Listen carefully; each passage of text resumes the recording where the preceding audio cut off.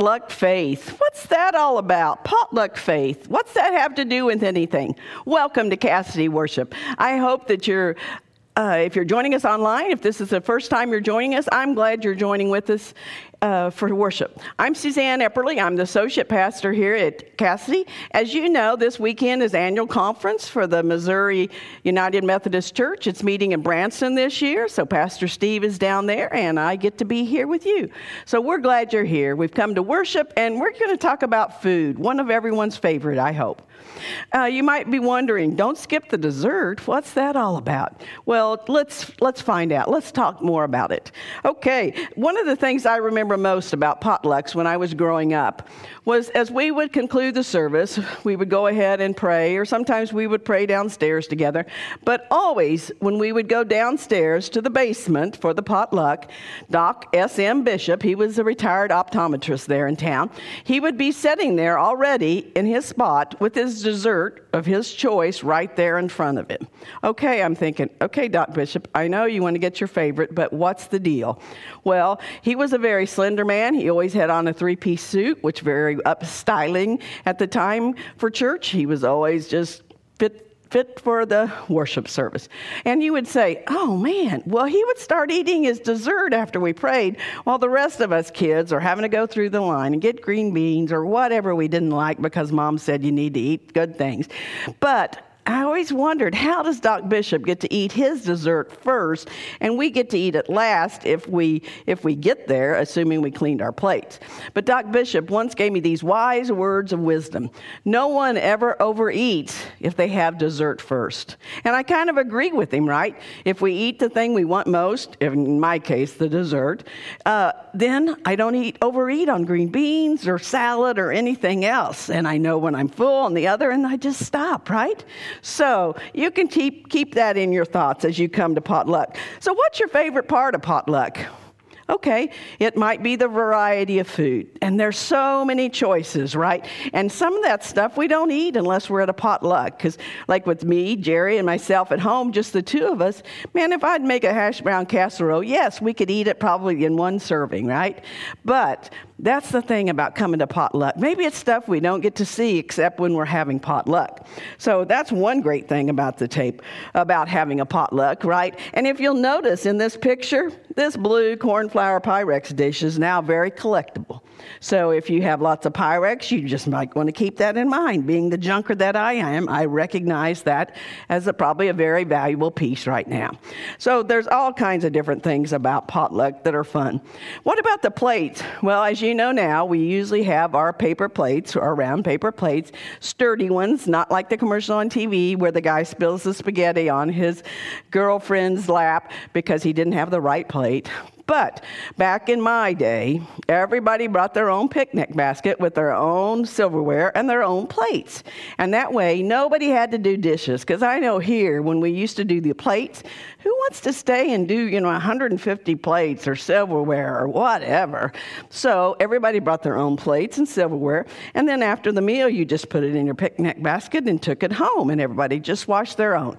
So things have changed in a lot of different ways about potluck. But there's still a great event. Unfortunately, or fortunately, any way you want to think about it, we've been able here at Cassidy, we have celebration of life services for those who've gone on to glory.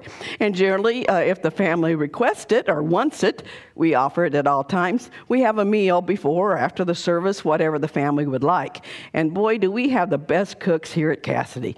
Being the best salads, the best desserts.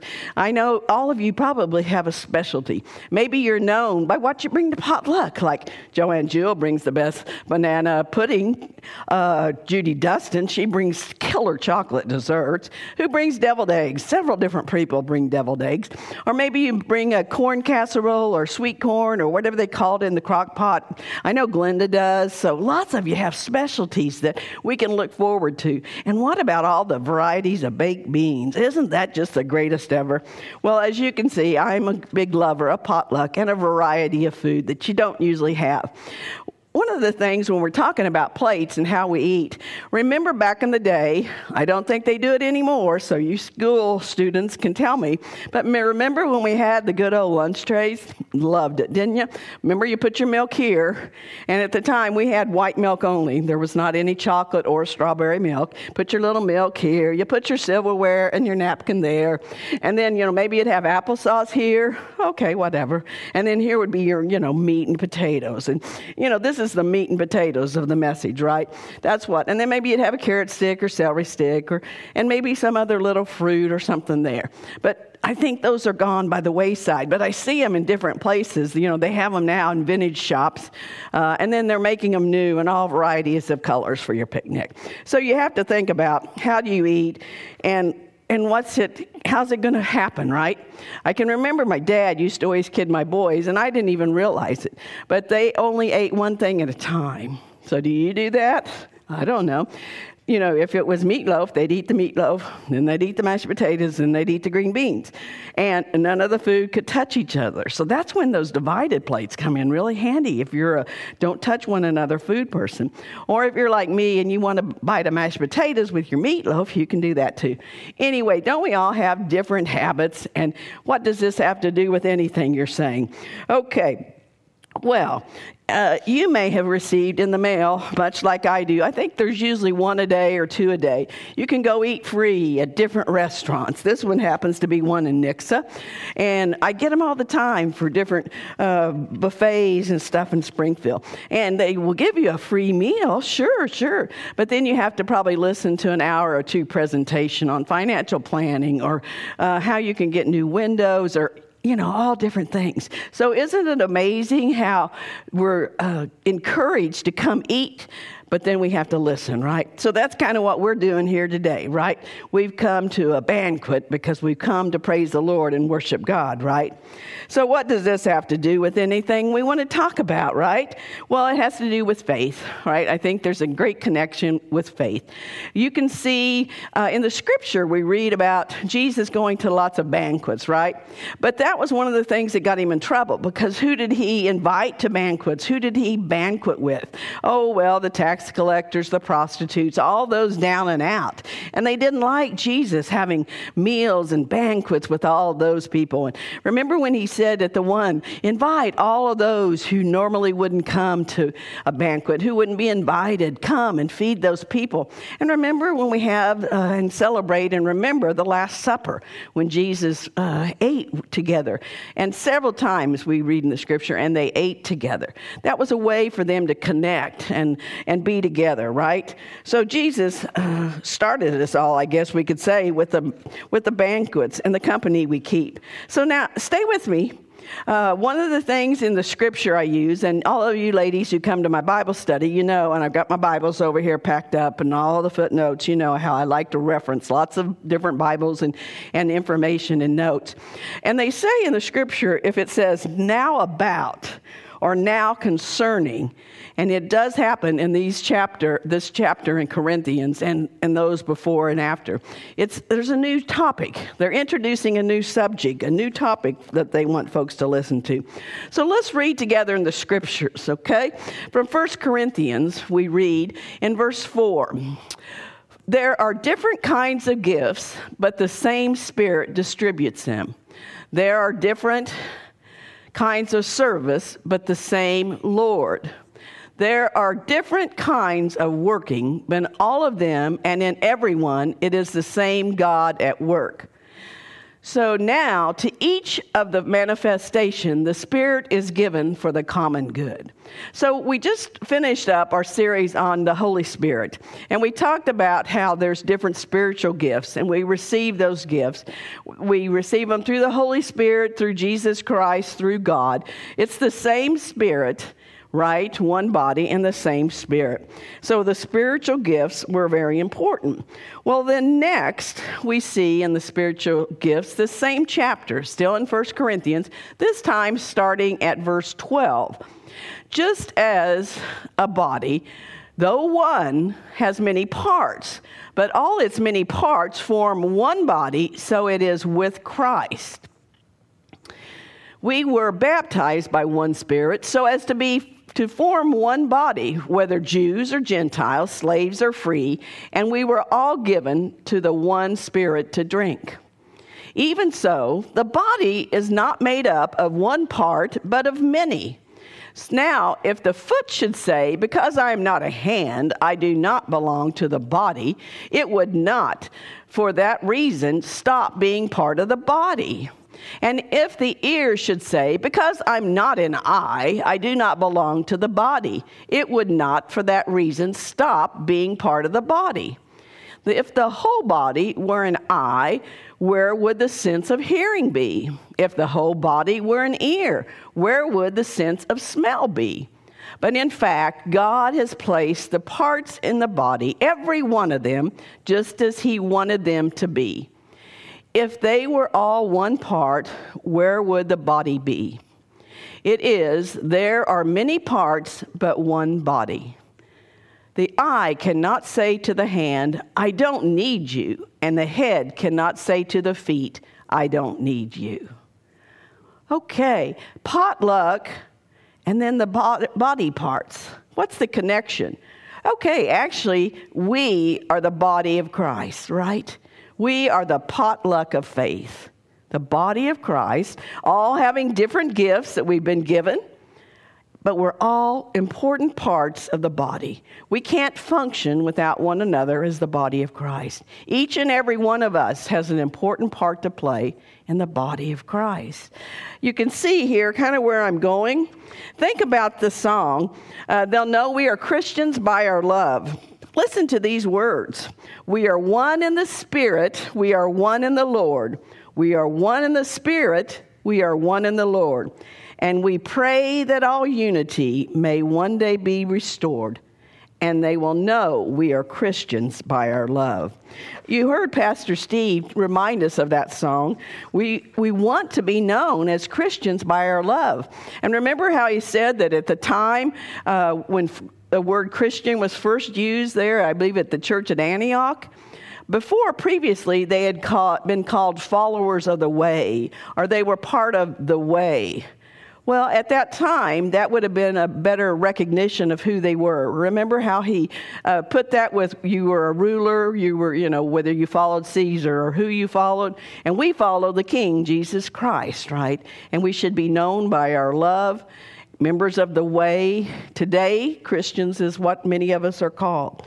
So there are different ways to be part of the body of Christ. Many members, right? Just like many parts, many members make up the body of Christ. And note, there's not only a variety, there's unity and there's diversity. I hope that that's one thing that as God's church, we can be part of the way. We can be united together, but we can also be diverse because that's how God made each and every one of us. We're kind of, as you would say, the spice of life, the variety of life. We're same but different, right? Same but different. So how does our plate of life look? I guess this is what I'm thinking about now. Our plate of life. Note it's called a pie chart. Go figure that one, right? A pie chart. So I want us to think about whether we're a student with activities, whether we're adults with activities. Where does Christ, the body of Christ, his church, where does that fit in our pie chart of life? Is that a priority with us? Or is that just maybe a tiny sliver in the pie chart? Let's think about how are we part of the plate? And how does our plate look? Is Christ the head of our body, the body of Christ? Is he the head of it? Is Christ the head of Cassidy? Is he the head of the body we call Cassidy, the body of faith? So what portion do we fill up with the Lord? I hope he doesn't have just a tiny little space on your plate, and that's all the room you have left for him because he got squeezed out by more activities, other things to do, better things to do. Don't let him get squeezed out by too many carbs and not enough protein. Christ has to be the head. The body of Christ is the head of our body here called Cassidy. And he should be. Do we give him the prime spot? Does he have the best seat in the house, the best spot on the plate?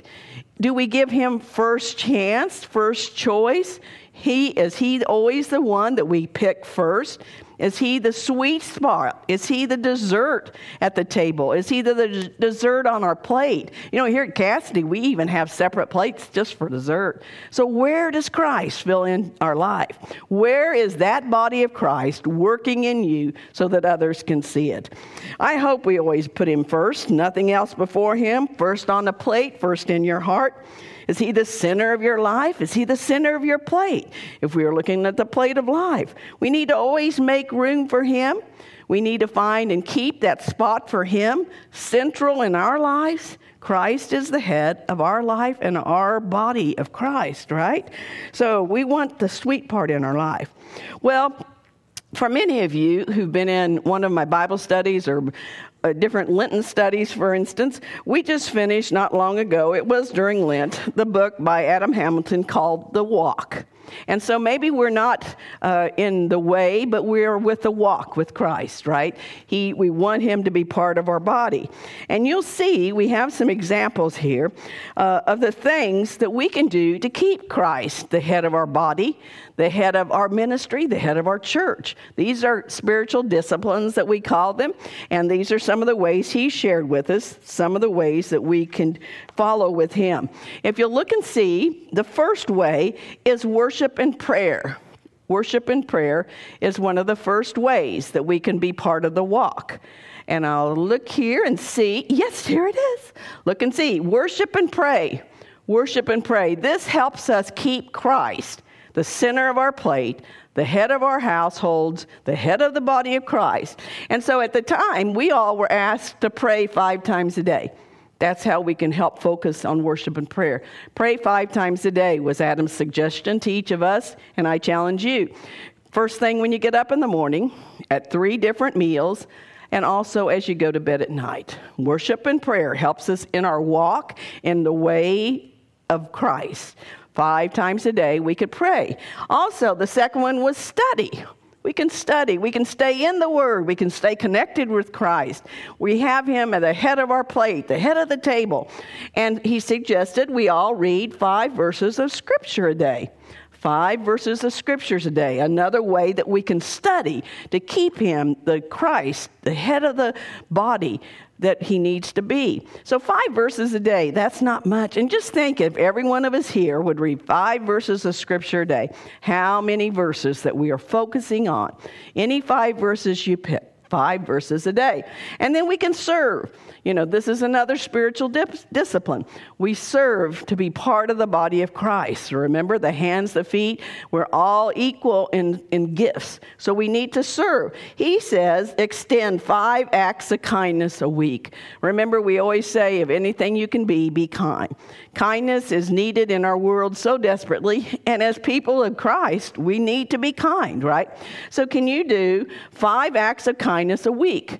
You could do maybe Monday through Friday, and then Saturday and Sunday, I guess you can be really mean. I don't know. I don't want that. But 5 acts of kindness a week. That's not much, right? Just think if we all did 5 acts of kindness a week. Multiply it by everyone here. Think of the kindness, the body of Christ, the way, the walk we have with Christ. The potluck is another way we can serve. Okay, what about giving? Giving is another way. It says, practice 5 acts of extraordinary generosity a month. Maybe that's, one of those drive-through difference, they call them. When you're at a drive-through, you pay for the person behind you. What a surprise. Isn't that a nice treat? Or maybe it doesn't always have to be financial. Extraordinary generosity. It might be a tip at the restaurant. It might be words of kindness. That's generous, right? Complimenting someone at the grocery store or complimenting a worker and saying, thanks so much for your help. You did a great job. Thanks so much for all you're doing. It doesn't always have to be money when we're talking about giving. It's extraordinary generosity. 5 acts. You could do them all 5 in one day if you wanted to, so you could check that off your list. Any way that we can be extraordinarily generous to others, because God has been so generous to us, we should do that if we want to be part of the way, right? And then lastly, share. Invite 5 people to church this year. What if we each invited 5 people to church in 1 year? 1 year. That's only that's nothing. We probably should do that every day and not worry about, did I invite 5 people this year to church? We can always remind ourselves, remind them, just maybe dropping it on Facebook. Today at worship, we talked about, there's so many ways we can invite people without saying, oh, you should come to my church. We're number one. That's not it. We're working for the kingdom of God, and we're inviting people to come worship to a place where we're part of the way and the walk with Jesus. So those are some things you can remember to do. So you've heard different scripture. We should walk by faith, not by sight. We don't just talk the talk, we walk the walk, right? And you know what happens in Corinthians right after the parts we're reading? It says in Corinthians 12:26, if one part suffers, every part suffers with it. If one part is honored, every part rejoices with it. Isn't that the way it is with the body of Christ?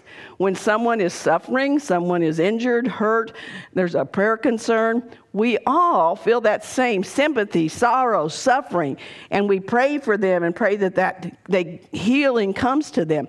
What about the same thing with rejoicing? Aren't we so excited when a new baby's born, somebody has a new great-grandbaby, somebody has a birthday, someone has a wedding anniversary? We rejoice together because we're one body, the body of Christ. Christ is the head of this body we call Cassidy, right? So, also, you know what happens in 1 Corinthians 13? It's called the love chapter, right? These 3 remain, faith, hope, and love, but the greatest of these is love. I also read in one of those Bibles, you know, ladies, how I am about that faith is the right relationship with God that makes love possible by the greatness of these, and that God is the grounds for hope. You know, the Bible, it closes in that chapter 13, the love chapter. The greatest of these is love. So faith, hope, and love. Isn't that what our potluck's all about? The body of Christ, faith, hope, and love. We all come together as his body of Christ. So as we're thinking about the potluck, may we always be reminded that we are a potluck of the body of Christ. We have the same Spirit, the same God. God is love, as we know. And may he always be the sweet spot in our everyday, that we keep him number one. We reserve and save the best seat for him ever. And may I close with just a little moment here. There used to be a show years ago, and I forgot to double check on this, but to see. And I believe it was called Make Room for Daddy. And I'm not sure if this was Danny Thomas. I can't even remember, but for some reason, when I think about the show, Make Room for Daddy, I think of Danny Thomas. So let me just give you an insight on Pastor Steve and how he continues to amaze me and make me laugh. He's away at conference, so I can get away with this maybe. We were talking the other day, Jan and I, in the office. And as we're talking, I say, oh, yeah, remember Danny Thomas? And Pastor Steve says, who's Danny Thomas? Okay, I know I'm old, but then I felt really, really old. But the point of Make Room for Daddy, that's who we need to make room for, right? That's what the scripture asks us to do, commands us to do. We're the body of Christ, whether we're at a potluck or whether we're at a church gathering. And, you know, it's hard for us sometimes to call the Lord Daddy. But, you know, we call him Abba, Father, our Father in heaven, dear Lord. But also the term daddy is also part of that. So may we always remember to make room for daddy in our lives, in our hearts, on our plates, that we make room for him. And we don't have him take the space that's left over. We put him first in our lives. We put him first on our plate, first in our heart. He can fill that hole in our heart that only he can fill. Let's make room for Daddy, Jesus Christ our Lord. In his name we pray, amen.